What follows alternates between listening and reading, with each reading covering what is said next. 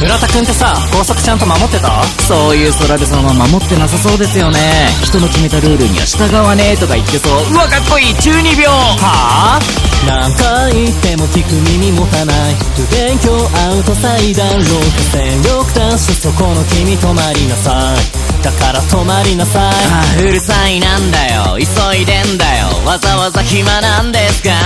誰もいないしこれぐらいいいだろう。君に構う暇はないからじゃねえねえちょっと聞いてんの？ルーティンを乱すなって言ってんの？ああ、はいはい、もうわかりました。まあ聞く気はないけどね。いやほんとお前なんかめっちゃ嫌いだ。怒っちゃってんのあらざまみろ。いや絶対に俺の方が上って言って競ってまたギラギラ。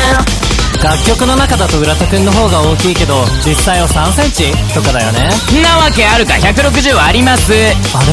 どこからか声が聞こえる。認識されてない？一体何のためになるのやら。ドキン弁真面目ヤクザ少しルール破ったぐらいで切れすぎだろ。ほんとしつこいわ。あほらまたやってるまた破ってる。学習してないようでシャツも出てるわ。ネクタイゆるいわで親の顔が見てみたいもんですな。ああ、そうですかい。今度したら絶対許しません。いやほんとお前なんかめっちゃ嫌いだ。怒っちゃいるが笑顔は隠せない。いや絶対に仲良くとかしないって言って睨んでまたゲラゲラ。さっきから喧嘩腰で何なんすか？いやいやいや、浦田くんから突っかかってきたんだからな。ああはあはあはあ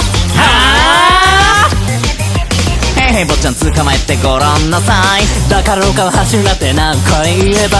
などした優等生負けを認めますか？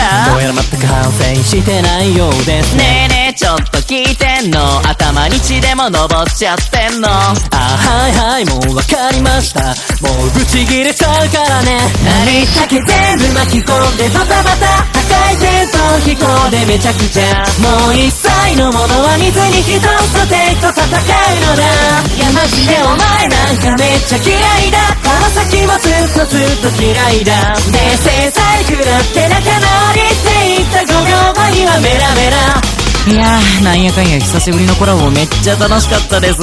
またやりましょうね。俺も